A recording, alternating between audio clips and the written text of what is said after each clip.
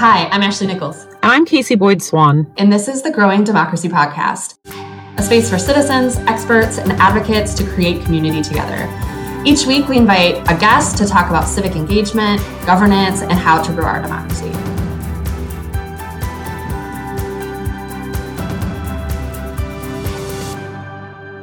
This episode is part of a series on gap filling, when government and governing institutions fail. We're talking with community leaders about how nonprofit and advocacy organizations, as well as local grassroots groups, are doing the work for the community when the government can't or won't. This week, we're talking to several individuals that run a local shelter that is meant for people that are experiencing homelessness. And I think that there were several interesting points that kind of pushed the two of us into being interested in talking to these individuals. Right. And I guess we can talk about this first, is that individuals experiencing homelessness tend to be invisible, right? When you're thinking about these government structures and programs, even the response to the pandemic was, well, let's pass emergency measures for unemployment. And what about food subsidies? And how are we going to handle education? But there wasn't this interest, or at least it wasn't very prevalent in talking about, well, what about the homeless and people that are experiencing homelessness? Right. And I think that one of the things that was particularly, I don't know if interesting is the right word. That's not the word I'm looking for, but you know what I mean, in terms of thinking about how we respond to things like the pandemic or other types of policies where people are made invisible, right? So we make policy choices and people are rendered invisible in the process, but that there are organizations on the ground that are doing the work to make sure that the needs of this particularly vulnerable population of people are met. And they're doing so in these really adaptive and responsive ways. And it's almost, it sounds so cliche, but it seems almost like a dance, right? Like things are constantly changing. And we've been talking about this previously, but whether it's the pandemic or even weather, right? So we're in Northeast Ohio. Who knows what the weather is going to be like in Northeast Ohio from day to day? So providing services to people experiencing homelessness in a place like Northeast Ohio means that you have to be adaptive. You have to be thinking about what's coming next. Right. And I think that that's really the main second point that you and I felt really compelled by in talking to our guest this week, which is that this has to be so community tailored, that this is the needs of the individuals that are experiencing homelessness are so dramatically different based on just geography alone, right? In Northeast Ohio, it's important that RTA has these days, weeks where individuals that are experiencing homelessness can come on and ride for free all day, right? Because there's got to be a way to get people in the winter out of the bitter cold and the snow. But in Phoenix, that would never be, right? An excuse. It definitely wouldn't be during the winter. And yet they also have these really extremely hot days. It was 117 degrees yesterday, right? Where folks that experience homelessness, where are they going? They can only be under a bridge for so long before the heat can exhaust you. Where are they getting water from? So that the organizations that deal with these issues have to be very extremely tailored to the community in which they are providing these services. And that what that looks like, especially when working with a very vulnerable population that is fairly untrustworthy of government and any really organizational intervention, how one does that and how an organization does that is a really interesting and important and potentially innovative way of thinking about how we can fill these gaps.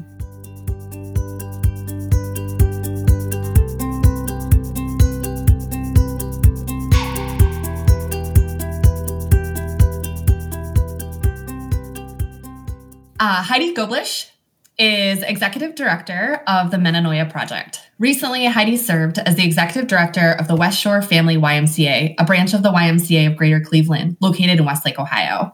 Under her leadership, she introduced a new staffing structure, oversaw a shift in staff culture to one of the more member and needs-driven organizations, and strengthened relationships with other community leaders, as well as saw growth in fund development for the branch's financial aid program.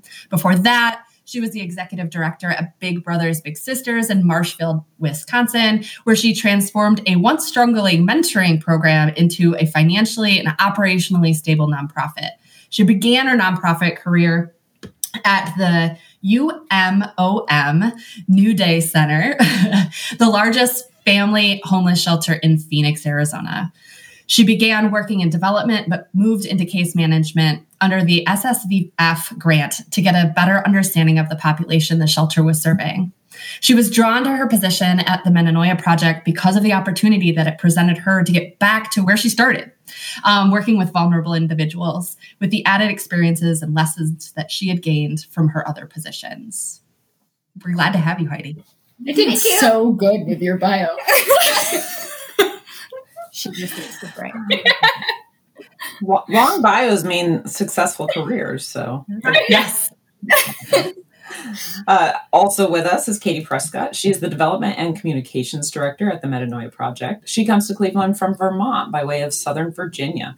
After getting her bachelor's degree in history from George Mason University in Northern Virginia, Katie returned to Danville, Virginia, and took a job as an intern for the Dan River Foundation, where she was placed in a youth center in a government-subsidized neighborhood where she worked to provide food, homework help, and a safe environment for children to spend their time after school. After her year as an intern, she went on to work at the YMCA in Danville before moving up to Cleveland to work at the YMCA in Westlake as the Director of Member Impact before she came to work for the Metanoia Project. She's excited to work at the Metanoia Project because it gives her a chance to get back to her roots, working with vulnerable populations, and really make a difference in people's lives through the simple act of caring. Katie, great to have you with us too. Thank you. Excellent. This is wonderful. We don't do a ton of double interviews, so it's really fun to be able to have both of you with us today. I want to start by just asking you to, we just read your bios, so we got the professional list of what you've done, but tell us a little bit about yourselves and how you came to be a part of the Metanoia Project. Sure, I can start. So when I first started in my career, I've always wanted to work nonprofit. I like the feels. And that's kind of what got me back to, getting back into the homeless population and serving them is the feels. I have 3 kids and a husband, so maybe 4 sometimes. But so we're pretty busy with them. They're into sports and all their kind of thing. But what has always been important for my husband and I is to give back and let our children see how important it is to serve other people. And I think that is really shown through the Metanoia Project. We rely a lot on our individual, donors and our individual volunteers to come and help make this mission a success. And so being able to be proud of where I work and show up every day to see that impact in our community, I think is fantastic. So I think the last time I worked at a for-profit was when I was 16 and I was lifeguarding at a private pool. But for my entire, you read my bio, for my entire professional career, it's been nonprofit the whole time. And when I moved to Ohio, I was that girl. I moved because of a boy. I spent a year as a stay-at-home girlfriend. And then I was like, as many people have learned during quarantine, staying with other people, you can't do it. You can't do it. So I told him I needed a job, and I decided to go back to the Y, and I ended up with Heidi at Westlake. She was our executive director. She ran our entire building. I answered to her. 75 to 80% of the building answered to me. So we spent a lot of time together. And when she announced that she was leaving, before she said, "I'm taking you with me," I had a little bit of a freak out. Because I was like, I know what we're capable of. I know what we can do. I know what we have done together. And I don't know if I'm going to be able to make that impact with somebody else in your shoes. And then she was like, don't worry. You're coming with me. She didn't really have a choice. So. We're going to go help homeless people now. And I was like, you know what? I'm very okay with that. And so now I'm here. So now, for our listeners who aren't familiar, and I suspect that there are probably many of them, what is the Metanoia Project? What does the organization do? And can you tell us a bit about the history and origin story? Sure. I'll let Katie explain what Metanoia means, and then I can kind of go into what we actually do. Yeah. So the metanoia, the word itself, is a Greek word that describes a change in one's way of life, usually resulting from a spiritual journey or a change of heart. And the Metanoia Project itself began in 2007. A commission got together of outreach officials, police officials, and just people that were concerned with the community and the growing number of unsheltered homeless people in Cleveland. And out of that commission was born the Metanoia Project. And what we do is during the winter months, so November through April, we provide temporary overnight shelter or hospitality to our guests who would normally stay out on the streets. And so this population that we're talking about, it's not, so we have, your traditional shelters within Cleveland. The population that we are really serving are those ones that are really resistant. They probably have a lot of trauma that they've experienced or substance abuse, and they can't go into those traditional shelters because they are still actively using. They might have some mental health barriers that they aren't willing to trust that system, quote unquote. And so that's where we come in. We break down majority of the barriers. A lot of them don't try to take their names and stuff like that. We try to meet them where they're at and get them to where they need to be so that they can get the housing or get the substance abuse issue resolved or mental health, stuff like that. So that's kind of our niche in the greater Cleveland spectrum of homeless population and what we're trying to do and serve. Can you tell us a little bit about how you go about doing that? Like what is the program that you offer? Sure. So we consider ourselves a hospitality center or centers. I think it's kind of a great way to look at it. People are like, oh, homeless and homeless shelters. And it has like this negative connotation to it. And when you kind of spin it as, no, we are a hospitality center, just like when you go to a hotel, it's the hospitality. So what do you expect? Do you expect people to be caring and kind and meet you at the door and greet you? And that's kind of what we try to do at Metanoia is we want to greet the people when they come in, make them feel like humans, because oftentimes people overlook them or they don't even acknowledge that they exist. These are human people that we bypass on the side of the road, or, we walk past them or drive past them. And we don't think each one of these people have a story and each one has a struggle just like you and I. And being able to tell their message and help them and connect with them is what we do. So when they come through our doors, they might get a meal, they might get a shower, depending on our location. And then we kind of sit and talk with them. We might have different places coming in, such as Docs on the Street, which we've partnered with Metro Health. They come in and they do some medical interventions for them if they want to see them. We have housing. So housing applications might be filled out. Maybe they're trying to collect IDs. So then we're just trying to be the connector to those other resources. Then we give them some blankets and some space to sleep. And that's kind of what we do. We just try to build those relationships and tell their story.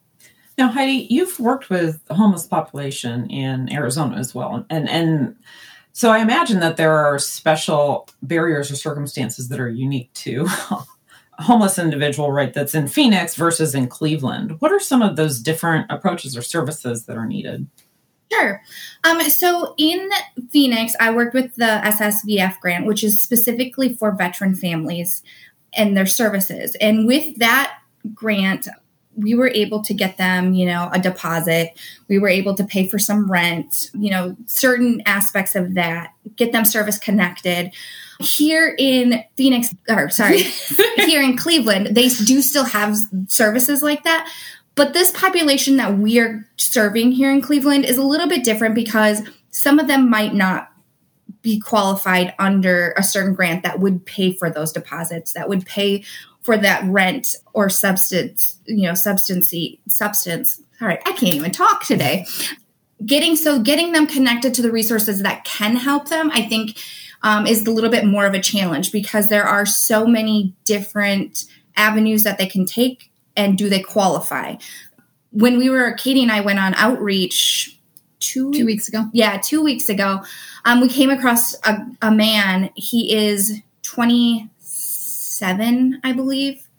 And he just kind of falls in this gap of... He's too old for anything devoted to youth. That cuts off at 25. He's too young to be sent to anything that has to do with older population, because he's not yet 60. So he's in this middle ground where there's really not a lot accessible, or there's what is accessible, the information isn't getting to him. And so it's really hard to see that struggle. We have these gaps in our system, and how do you fix these gaps? And I think that has to do a lot where we can fill in. We show up, we have outreach workers out. Other organizations have outreach workers, and they're trying to get them connected to different services. But Metanoia itself, in the cold winter months, is that spot that they can go to, that they know is safe, that, okay, they're going to try to work with this person and get them into housing, whether they fit in this gap or not. And I would say that there is a large portion of homeless individuals that do fit in that too old for this, but too young for this. I think we're going to probably see that even more with what we're facing regarding COVID and people not being able to pay rent and mortgages and losing jobs. And so this next year will be quite a challenge for people. You just touched on this, but so much of what we've been talking about as a part of this series is thinking about how organizations, groups of people, individuals even, are responding to gaps in the system, right? Where we have a policy intervention over here and we have a policy intervention over here, and either it's not going well and they're just bad policies, or that they're missing populations of people who need services. And so how we're addressing that, you alluded to it already, but how do you see the Metanoia project as filling this gap specifically in kind of Cleveland and the greater Cleveland region? Yeah, I think for us, like I said, we have that special niche in the continuum of care. You have your traditional shelters that do take in a large portion of our homeless population here in Cleveland. And I feel that Metanoia really focuses on those shelter resistant. And so being able to connect and get those individuals into our service so that we can really focus. So we're kind of at an interesting time for Metanoia also. Like my bio said, I had just started in January and brought Katie on. And so there was some changes with leadership.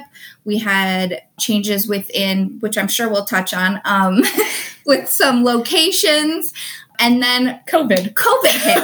So it was a great experience to see a lot of things in 6 months. But getting back to your question, with those changes, I think we are still serving those people really well because our model is changing. We're going more of a smaller ratio, not just because of COVID, but because that is what is best for this population. You can have those more intimate conversations, develop those relationships a little bit more intensely, but intentionally. And sometimes people are like, intensely, like that seems a little like, whoa, but it's not, because when you're thinking what this person has gone through, they need that relationship. They need that strong relationship and consistency. Mm-hmm. And so when we say intensely, but intentional, it is so important to remember that intentional part of, we really need to hear what they want to do. It's their life, their story, their journey. We're just going to go alongside them. And how can we help best assist that? So let me ask you this. Is the work that you guys do you see it as filling the gap of government failure because government doesn't have the impetus to step up to do it? Or is it that really you do need to have an organization such as yours that is that can react, fast on its feet, where you can respond and you're very agile to shifting scenarios? I think it's a little bit of a combo of both. I think that we definitely need that part, the metanoia part, where when they're out on the street doing outreach and somebody says, hey, I really need to get into shelter, or hey, I'm ready to get into treatment, 2 hours from now, they might not be. So we need to be able to act fast and get them to a place. So say somebody's on the street and they're like, okay, it's freezing out here. Yeah, you're right. I do need to go in. Well, shelter might be full. They might not trust the traditional shelter system. If you give them too many options, they might change their mind versus we'll drop you off at Metanoia. We know they've got a spot for you. And then that way we can kind of pick up, okay, so, what's your story? What have you faced? Like maybe it's just that night that they want to come in, but maybe they have a great experience because we do have that hospitality concept and they go, oh, this place isn't as bad as I was thinking it might be. Oftentimes fear is our greatest barrier for anybody. And so having somebody alongside you and reassuring you that you're okay helps break that down so that they come back again. So now you guys alluded to this already a little bit, but so last winter your organization was in the news when the city of Cleveland was considering closing one of your shelters. Can you tell us a little bit about what happened and how you guys responded to that? So everybody probably saw a lot of news articles, a lot of things around Christmas time. Maybe even like on Christmas. So yeah, which was an interesting spot to we had a previous executive director, and then I was coming in at this same time, so it was a shakeup for everything, not only for the location but just for Metanoia and Metanoia staff. So with Denison UCC is what you're referring to. That was one of our locations that was identified before I had started. We were also located at Malachi Church. So those two sites kind of ran similar. With Malachi, we operated based off of temperature, field temperature, but then also on Friday, Saturday, Sunday, and Monday, we were open at night. So then the rest of the days was dependent on the temperature, and we maxed out at 45 people at that location. That had been previously our primary location with no other secondary site. Then Denison became an option, and they had moved forward with that location. And because of some of the structural things, Denison UCC was actually the one that had experienced some legal issues with the city and county. It wasn't Metanoia. Metanoia rented that space out. So yes, it affected us a lot. It was looking at, okay, are we going to be able to move forward and still be able to host our guests in this location? We were able to figure out a situation. We had the city was very nice. They had a couple court cases and they kept just saying, we're going to wait to make our decision until April 15th, which is conveniently the last day of our season. So they were very nice about that. They worked with us there. We had volunteers that came in. So it was really great. The official issue was the fire suppression system in that there wasn't one. So providing hospitality for 60 guests in a church where there were not fire alarms or sprinklers kind of gives an issue. So we had a dedicated team of volunteers. They ran shifts. They were our fire watch. They would come in 7 days a week. Yep. Every hour we were open, and their entire job was just to walk around with walkie-talkies and make sure there were no fires. So with their help, we were able to stay open. Another thing we did was we actually partnered with a couple other entities in our city and started moving some of our guests to different locations. We housed 15 women at the Catholic Worker storefront, so that cut the numbers down at Denison. and then 35 men? Around 35. Around 35 men at the city mission. They gave us space at the city mission. So it was Metanoia at the city mission, which lowered our numbers at Denison down to 15, which was a safer number as far as the city was concerned about fires. So, which I completely get. And with that transition, we were able to then expand out over to the east side, which had never happened before. City Mission was fantastic host to us. They were really a blessing. And same with the storefront. They had previously, the season before, had a small group of men that were at the storefront. And they found housing, I think, for almost 11 of them the previous season. So there is definitely evidence of that smaller group, small model. And that's kind of what we're shooting for.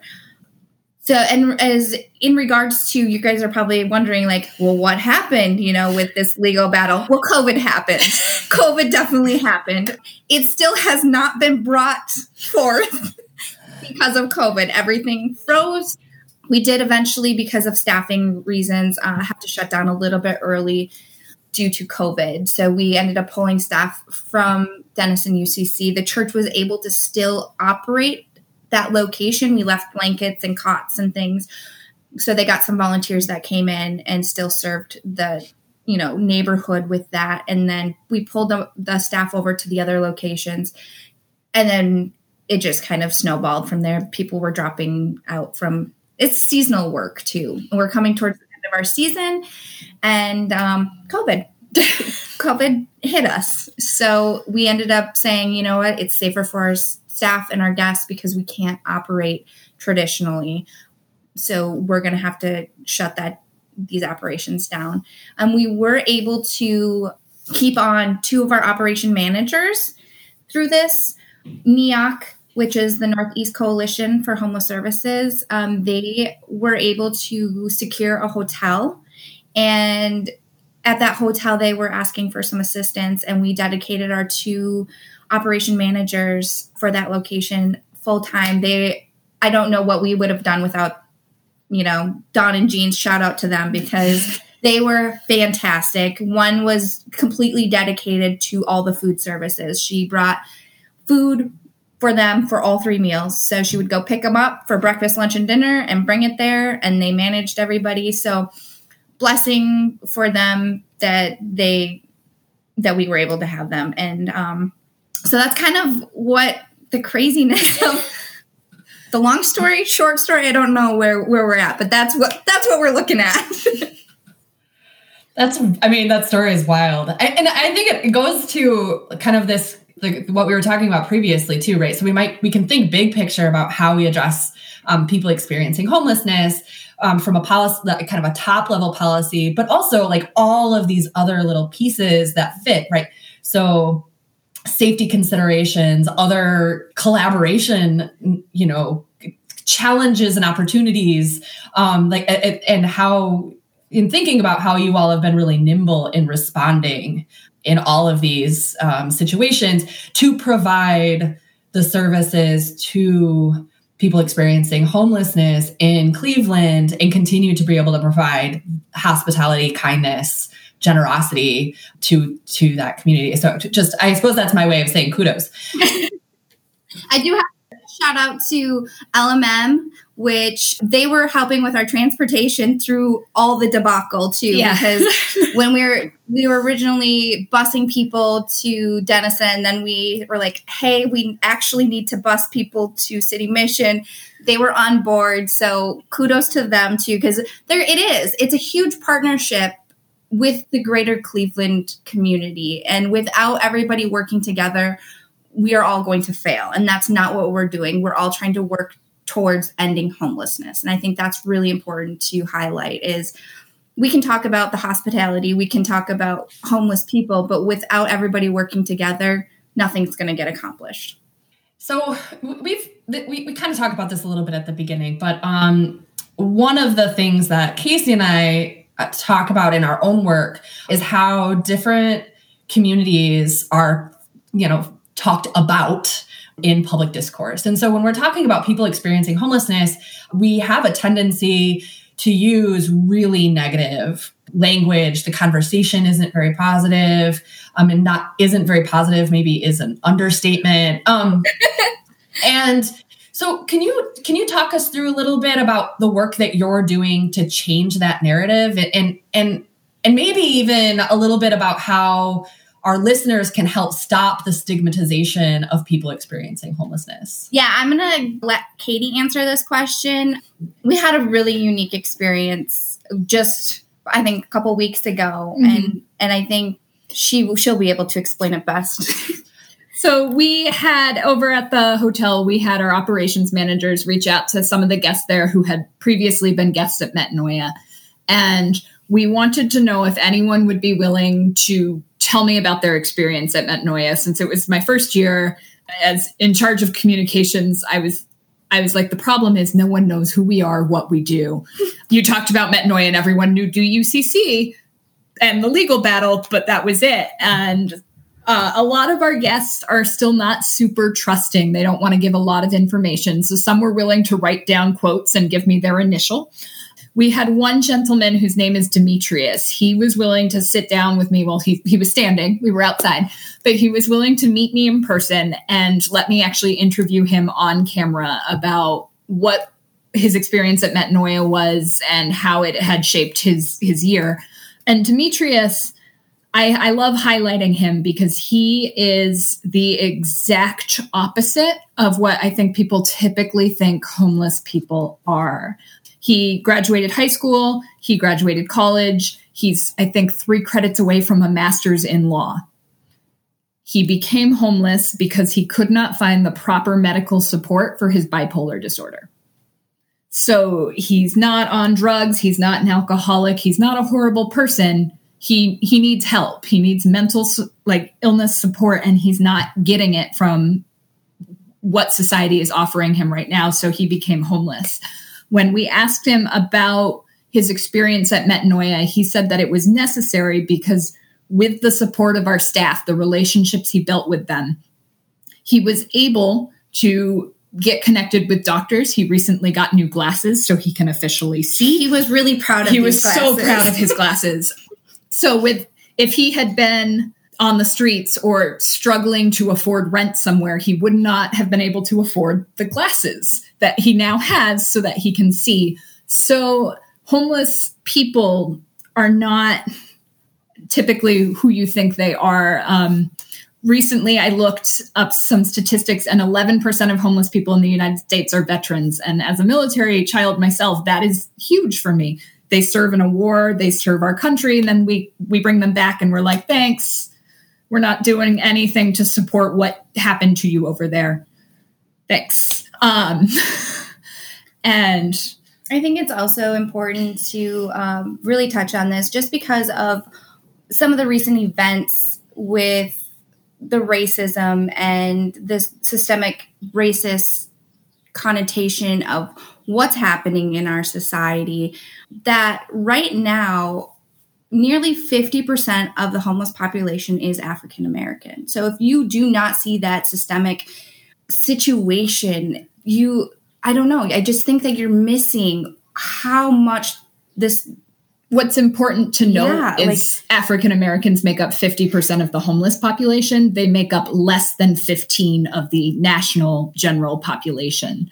So things like unemployment, high rent, low paying jobs, they affect certain groups of people at a disproportionate rate.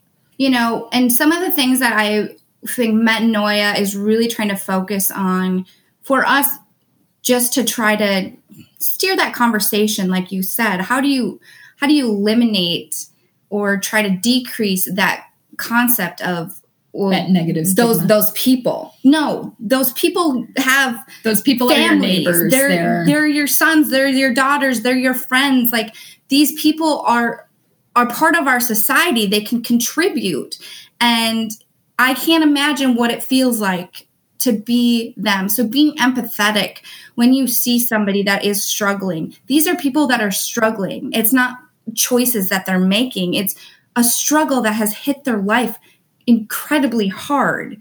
And I think it's important for people to put themselves in their shoes, to reach out to places like Metanoia and say, how can I help? How do I volunteer? How do I donate? Without contributions to places, we can't operate.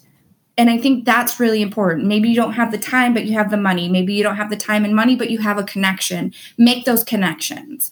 Hear the stories. Listen to the stories. Actually listen, not just be like, oh, that's a sad story and move on. Because we can all do that. We probably do that on our Facebook or whatever social media you do. Or, oh, that's a nice story. I'm going to like it. Well, do something about it. And get off your couch and do something, because I'm pretty sure we're all stuck inside. So figure out what you can do and make that change. Be a part of that change. Be a part of that conversation. And I think that's what people can do. And that's how we start changing that story and that storyline. No, some people may not know this, but we're also in a special time right now in that we are undergoing the census. And a big part of the census is, right, that we're counting people in different places to figure out where we allocate funds, right, through our government funding system, whether this is grants or whatever it is. But one population that's so hard to count are people that are experiencing homelessness, right? One, you have to know where to find people that are experiencing homelessness because they don't get that little postcard delivered to them in the mail, right? Two, because I suspect of the degree of stigmatization towards the homeless population, they are very reluctant to trust people, especially people. So how do we, are you guys through Metanoia thinking about in any capacity, and how do we try to address that missingness, because it is unfortunately a big mechanism for allocating funds? Sure, it definitely is. I think that's why there's been such a big push within the homeless population continuum of care to get those census filled out. They're going around to all of the sites, traditional sites, and getting the census from those people. There's a big push with even outreach getting census.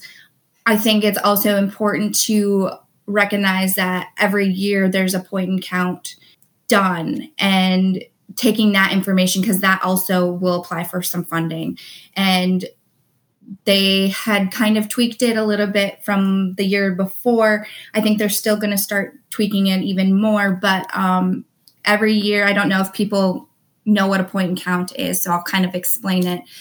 It's when everybody in the entire city or area go out at a specific time and document everybody that is homeless, whether they're located out on the streets, whether they're in the shelter, their age, race, all the details that you can get possible. It is really, really an important data collecting day. And so I did it. When I actually did it in Phoenix, it was probably one of the most impactful days that I had ever experienced. And it changed my perspective. So when point and count comes up next year or the year after, and if they're looking for volunteers, I would highly recommend anybody that, has some sort of background with homeless population or social work or anything like that to volunteer for it. It will change your perspective in your eyes just to see where these people are living every day, whether it be in the weeds next to the railroad tracks, underneath a bridge, in abandoned buildings. It'll change. It will literally change how you view our world and how much we need to be better for everybody. I think it's also important to note when it comes to census taking with the homeless population is how important outreach is. Cleveland itself has, I think... We have a few entities. We have a few entities that do outreach, but it's the same people. They visit the same people all the time. So they develop, once again, the relationship that Metanoia tries to make with our guests. So when we did outreach a couple weeks ago, I'm thinking of one camp in particular. It was down a very difficult to climb hill underneath an overpass. And when the outreach worker we were with called out people's names, they knew him by name. They were happy he was there. They were like, you need to come down and talk to us. If that particular outreach worker goes to that camp and says, hey, I'm working on the census, would you be willing to answer some questions for me? They are more likely to answer him than they would be to answer me, who they've never seen before. And I'm trying to help them, but they don't know who I am. They don't know what I'm going to do with that information. They don't trust me enough. There's not a relationship built. So once again, it just highlights how important building relationships with people is. Absolutely. And thinking about kind of addressing needs as relationship building, right? That so much of it is about seeing people as human, as people with lives and experiences and worthy of friendships and relationship. Mm-hmm. Yeah. That wasn't a question. I'm sorry. I was like, gonna have a question? Nope, don't have a question. No, we completely agree. And I think that's what Metanoia is really built on, is that concept of relationships. And I mean, literally that's the meaning of Metanoia, is how do we change that spiritualness of that individual to help them get the services that they need. And it's really their story. What do they want? Ultimately, I'm not going to lie. I would love if every season I could be like, 45 of our 45 guests found housing this season. But a lot of our guests are not at that point yet. So it is just as much of a success if Bob meets with a housing outreach worker 20 times during the season. If he didn't meet with a housing outreach worker once during last season and he met with our housing outreach worker 20 times and he's still not ready yet, but he's having those conversations, he's having those meetings, that is a success as far as I'm concerned. Because if it weren't for us, he wouldn't have even had those. And then maybe next season he will be ready to start the housing process. Or maybe his goal is to call his parents that he hasn't talked to. We had 3 guests this season who reconnected with family. And when explaining that to people, a lot of people are like, oh, wow, cool. I call my mom every Sunday.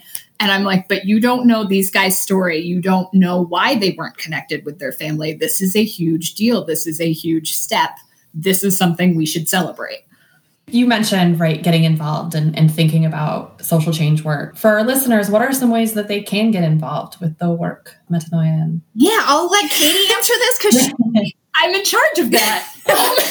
They can call me or email me or visit our website. So due to COVID, we kind of scaled back our volunteers before we officially closed for the season, because at the beginning, looking at who was getting COVID and who was passing it on, it was not going to be the population that doesn't travel.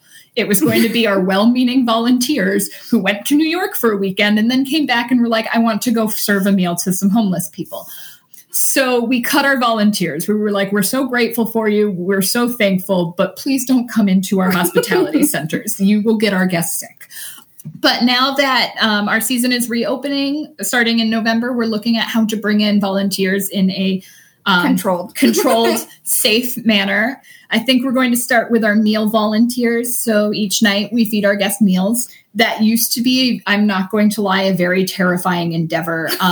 DUCC with 60 guests, asking someone to make a meal for 60 people is scary. I don't know if I would be willing to do it. I made sandwiches for 60 people once. we did it. So I don't know why she's saying she doesn't I did know. do it. I did do it. We did do it. Multiple times. But now that we're focusing on that smaller group model where each of our locations are going to have 10 to 15 people, we're looking for people willing to make meals, whether that's a home-cooked hot meal or if it's a bag with a sandwich and fruit. And I tell people our guests never say no to dessert, but it's not expected. And we're looking for people willing to come monitor showers at our locations where our guests are able to take showers, people to help run our clothing drives. This year, what I really want to focus on is bringing volunteers in to just interact with our guests. So we're kind of we're kind of looking at somewhat of a new concept, a mentoring partnership, where individuals, they would have to fill out an application, and we would kind of assign them a site and then try to match them with a guest. And maybe that night that they come, the guest and that person would do some art therapy together, or maybe they would do some yoga together. It's really just like activities. Maybe they will watch a Browns game. Yeah. It's just like activities that they could do together to start building that relationship. And then, from there, the conversations will start naturally. We did touch base with the Westside Catholic Center, and they do a career mentoringship. So I am kind of trying to work with them to see if when we pair our people, if they could then be a feeder program into theirs. So just again, partnering with other outside resources. So yeah, check out our Facebook, check out our Instagram. Katie has now launched our Instagram, which we didn't have before. We are also on Twitter and our website. It kind of gives a little bit more information and things like that. Our website is all mine. All hers. She brags for me. She's my hype woman. But you can find us at www.metanoiaproject.org. And we'll post links to all of this below too. Fantastic. If we have a volunteer who is listening right now and is like, none of that sounds interesting to me, but I have this idea. I love ideas. If someone wants to call and is like, this is what I can offer, I would love to come do this. I can't guarantee that there will be a lot of interest in it, but we will try it. And if it works, I will keep calling you. So is there anything else that you two would like to add? Any words of wisdom for our listeners? Anything that we didn't ask about that is really important? I think it's just really important for everybody when you are in your car or you're listening to this podcast, wherever you might be, to understand that people who experience homelessness, that does not define them. It's a step in their journey, and you could be a part of their journey, whether that be you volunteering, whether that you being an advocate for them, whether that you be, contributing to a place that helps assist them. We are all in this life together for a purpose. And I think everybody can impact each other's lives. And you just need to take that next step. Don't let fear of unknown or fear of what ifs stop you from helping other people, because really it's individuals that just need some assistance, and you could have a huge impact on where and how their life turns out. That's awesome. Thank you both so much for joining us. This was fabulous to hear about both of your lives, but also learn more about the Metanoia Project. Thank you both. Thank you. Thanks for listening to the Growing Democracy podcast. I'm Casey Boyd Swan, and my co-host is Ashley Nichols. Our podcast is edited by Jeremy Demery at Golden Ox Studio right here in Cleveland, Ohio, and supported by the American Political Science Association. If you like our show and want to know more, check out our website, growingdemocracyoh.org.